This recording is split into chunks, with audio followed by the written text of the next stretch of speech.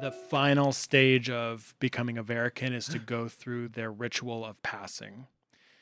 So this ritual takes place within the Temple of Bjornheim, and you all were led into the halls of the temple. When you get inside, there's a large fire on the inside. Similar to the House of Healing, there's usually holes open all throughout the ceilings and stuff to let out smoke within. They've closed all those, and the smoke is creating this like hot box type of sensation. So, Telnius, you are sat with the other three, and you sit cross-legged, and you are instructed to close your eyes and to begin to breathe in deeply.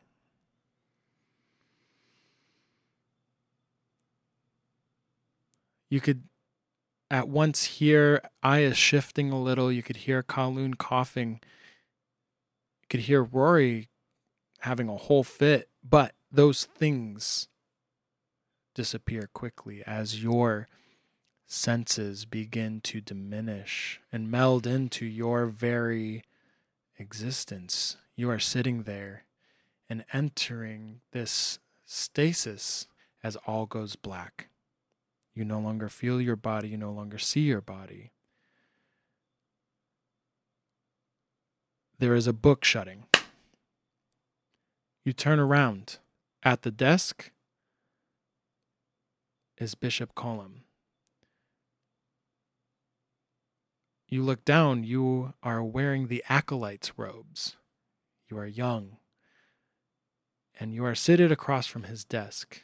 There are books on the shelf behind his desk, and there are candles burning all throughout his office. And he says, Telnius, you have matched the other acolytes and far surpassed them. But can you tell me the last chapter's quote from the Revelations of Thesla within his final instructions? What is the last line you remember? You search your brain and you realize you never got to the last chapter of today's readings. You become panicked and you become fearful before Bishop Colum. Bishop.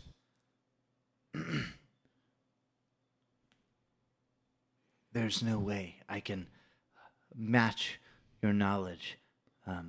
Please, enlighten me.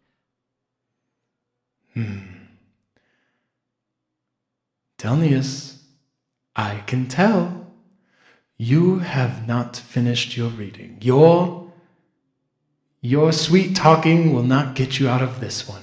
But no need to fear, no need to fear, no need to tarry. And he stands up, walks over around his desk and puts a hand on your shoulder. He says, the final instruction from Lord Thesla. I want you to meet eyes with me now. The final instruction is this. One must suffer to see the beauty in living. Let this be your meditation for the rest of the week. Now, it is time for our private practice. If you would go to shut the door. I reluctantly walk because I remember this is our second time. And close the door. Each footstep is heavier than the last as you reach the door. The door feels as if it is an explosion within a cavern as it shuts, and you hear the final latch of the handle go. You do not want to face what is to come. Do you turn around? Yes. I'm not scared. Once you turn around, a vision of Bishop Colum on the post, his chest ripped open, blood pouring from his mouth. Telnius! You awaken. You are within the temple of Bjornheim. The ritual of passing is complete. Aias, you are sitting before this fire. It contains within it strange things collected from the earth. As you sit in your meditative pose, you cross your legs and you breathe in deep the smoke around you.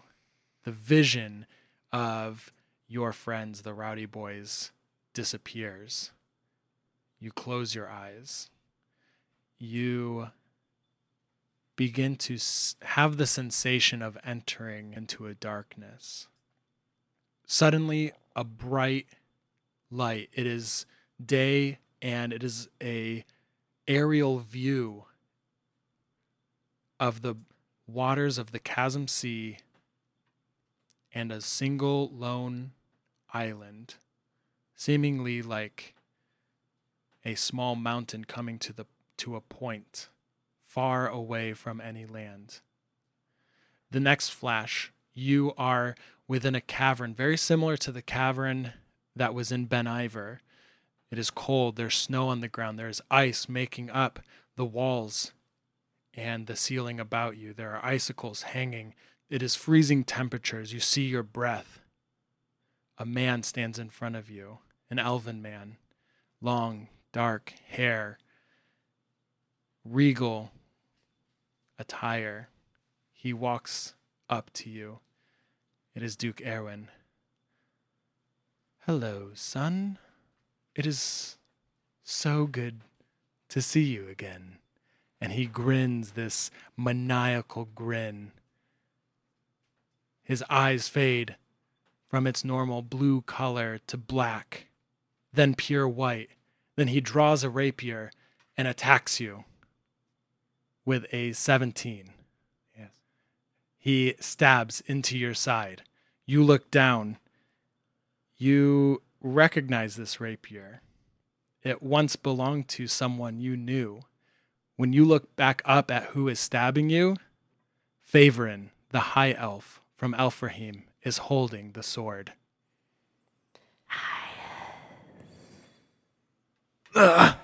You look down to your right hand. There is a dagger there, the symbol of the Crafters Guild upon it. It is your only weapon to defend yourself. Make your attack. I step back, but with my right hand, I thrust forward with the dagger. And I crit. You stab into the chest of Favorin. Favorin has the attack back. 17. Does that hit your AC? Yes. So Favorin steps forward and stabs into Aias's chest, returning the wound. 8 points of damage. You don't belong here. Where am I? You may make an attack back to protect yourself. I slash with the knife, but it's like a 4.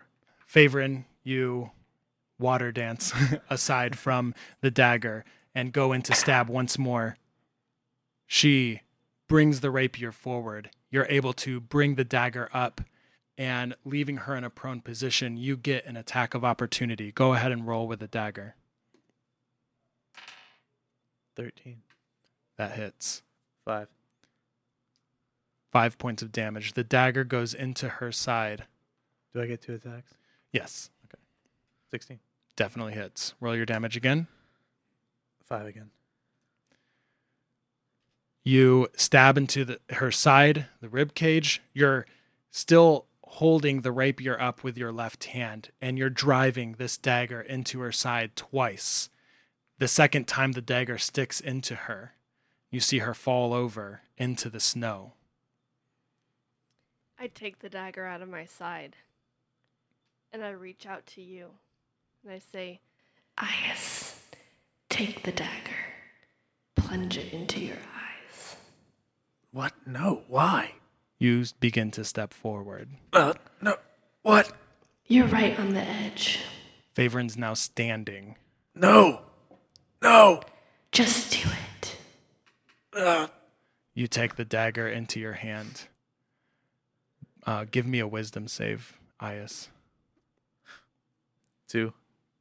With a 2, You begin to bring the dagger with the Crafters Guild symbol, the very one you recognize came for you and your mother, as it begins to go toward your eyeball. No. Plunge into your eyes, my prince. No. Your last thing is you bring the dagger into your own eye, and you awaken. You are back in the temple of Bjornheim, breathing heavily. You reach your hands up to your eyes. They are unaffected. What in the world? Rory, you sit in front of this fire, and the smoke bellows higher and higher throughout the whole temple. You close your eyes as instructed. You begin to breathe deeply. The smokes, the herbs, the strange roots that have been thrown into this fire cast in.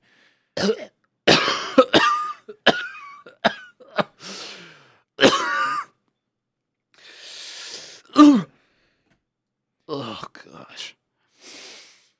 After taking a deep breath and feeling the sensation fill your lungs, you begin to feel your body relax completely. So much so that your eyes, though they've already dropped, you've continued to sense people around you shifting. You no longer feel them shifting. You hear nothing. You see nothing. Until you're brought, suddenly, awoken into a vision. You are carrying a halfling's body. It is a woman. You're walking backwards. You don't know why. You're dragging this body through weeds, through bushes. You're getting away from your town as quickly as possible. There's blood coming from her head, hemorrhaging, and she is lifeless in your arms. You're carrying her under her shoulders, and you're looking for a place to drop her body. You need to hide this body. Give me a perception roll. 5. You get to the end of a bank, and as you're searching around for a place, you actually trip backwards, bringing the body with you. You and this body are tumbling down, and at the bottom of the ravine, you are face to face with this dead halfling woman. Oh, gosh. Oh, get out. You quickly get off of her body and begin sprinting away. Your next vision is you rushing, getting to the door of the home that you grew up in. The lights are on inside, and you can smell your mother's cooking through the doorway. Mom! You quickly burst in. Mother! And there is your mother to your left. She has an apron on. She's about to serve dinner. And to your right, you see 2 of your younger twins playing with toys near the fire. It's a colder, wintry day. Your mother looks to you, kind of like in a haze, points to the food, and then points over to your sisters to go sit and play before dinner begins. Rory, come play with us. I can't right now. I'm right in the middle of something. Come on, Rory, you always do this. No, I'm busy right now. I got to do something. Rory, come on, we're gonna have so much fun. What are you playing? We're gonna play Ring Around the Rosie. I wish I could. I'm busy right now. I got to deal with something. I'm so sorry. I wish I could be here with you. I really do. Rory, come just grab here. Here, Rory, take my hand. I'm Roria. I'm Althea. Your sisters come up, and each of them takes a hand, and they take hands together. Are you ready? Yeah, I've missed you. I haven't seen you in so long. All right, we're gonna play, okay? Yeah, I feel like there was something I was gonna do, but I've missed you guys so much. Ring around the half point. The barman's wife is dead. No! Shell. No! Shell. Was it really an accident? Oh my gosh, get out of my head! Rory, why is there blood on your hand? Stop! Get out of Rory, here! Do you need this shelf? Rory! Oh my gosh! Sound like No! Oh my gosh! Get out of here! What's going on?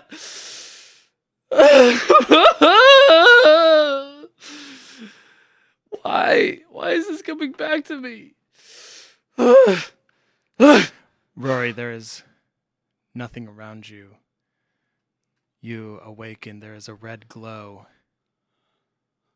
Just the circle of your shield and its light leading you. Was that all a dream? Oh my gosh. My mom, my sisters. Where do I go now? You feel the sensation to pick up your shield. I guess I need to arm myself. I'll pick this up. I'm gonna fasten it onto my arm. Okay, let's keep going. You feel a strange sensation on your left arm as you bring the shield up. The bloodstone is shining brighter and brighter. Oh, what's this warmth coming from my armor? Oh, what's going on? It overwhelms your body, your senses, your sight. You feel blinded. Ah! Then you wake up. You are back in the temple of Bjornheim. The smoke is diffusing. You have survived your final ritual of passing. Kaloon, as you cross your legs and close your eyes, you begin to take in a deep breath of this herbaceous smoke as it fills your airways and your lungs. As you breathe out, you feel a sense of letting go, but also a sense of dread. It's almost a relief as you separate from yourself, and yet at the same time feel as if you are coming into a truer part of yourself, a deeper part of yourself. Well, I don't feel as though I've ever been this deep inside myself before. You awaken and you are surrounded by snow. You're laying down. Your limbs feel nearly numb. As you sit up, you see that you are in the middle of a large cavern, very similar to the one in Ben Ivor. Where did they put me? You see into a floor of ice. This floor of ice makes up the bottom of this dome-like cavern. Icicles hang from the ceiling along with the rocks and snow within. And as you look back down and look before you, a gold and silver scepter standing straight on its own in the middle of this cavern.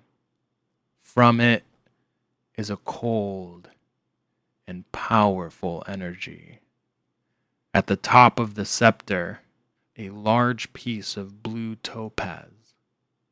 The blue begins to glow in and out, beckoning you to your feet. Well, I get to my feet. I look around a little bit more. I don't trust this at all. As you begin to look around, a loud voice comes from the scepter.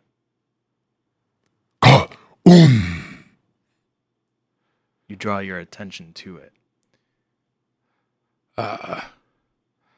It's my name. May I ask yours?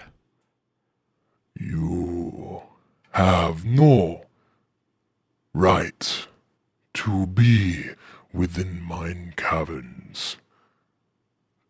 But you must know that what lies ahead for you can be great things if you choose to accept my power. Oh, All right. I guess my sorry.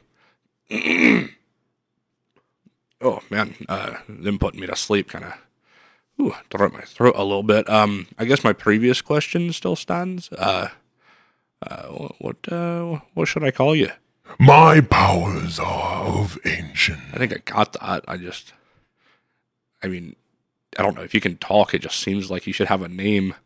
You will know soon enough. You now will no longer speak. And suddenly you feel the skin begin to grow over your lips. And your body is thrust forward toward the scepter. You are brought before it. It glows its brightest blue. Your veins are turning shades of light blue and purple. Your hands are just held out before you, nearly gripping the scepter. Okay. The voice speaks out to you.